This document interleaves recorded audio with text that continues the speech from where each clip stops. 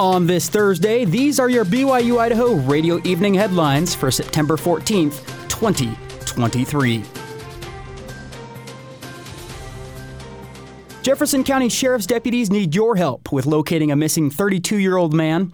According to East Idaho News, Tyler Stoddard has not been seen since September 4th. On Monday, Stoddard's car was found near 2700 North in Monteview. Deputies believe he walked away from the car. There have been sightings of Stoddard near Beaver Dick Park in Madison County, but search efforts have been unsuccessful.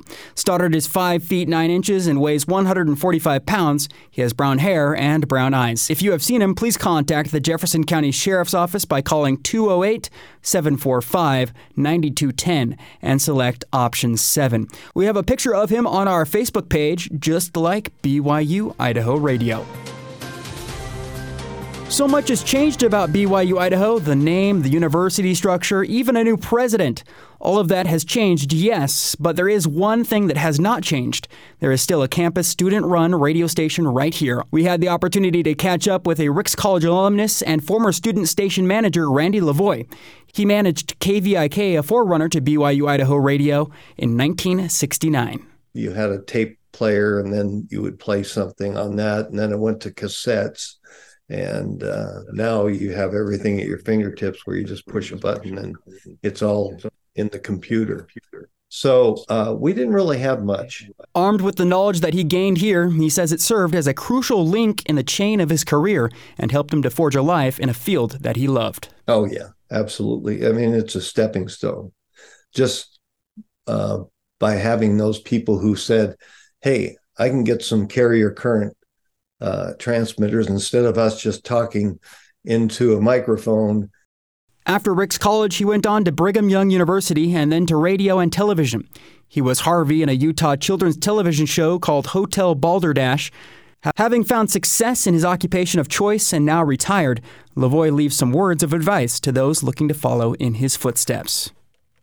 Get with like-minded people. You can't do it on your own. You have to get out and network with people. You can listen to our full interview with Ricks College alumnus and former student station manager Randy Lavoie on your favorite podcast app. Just search for BYU Idaho Radio. This Saturday at Porter Park, the 21st annual Experience Rexburg event will be held. The Rexburg Area Chamber of Commerce is partnering with BYU Idaho to help students and newcomers become familiar with all Rexburg has to offer. More than 80 businesses will be in attendance, including vendors and entertainment. There will be live music, games, a rock wall, raffles, and more. The event will be held from 10 a.m. to 3 p.m. A 5K run sponsored by Avant-Garde Monitoring Centers will also be held that morning at 9 before the event. The donations and proceeds will go toward local toddler Jack Peterson, who was diagnosed with mitochondrial complex II deficiency.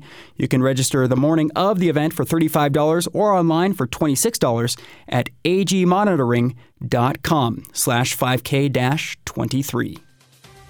Thanks, as always, for listening in. These have been your evening headlines for September 14th, 2023.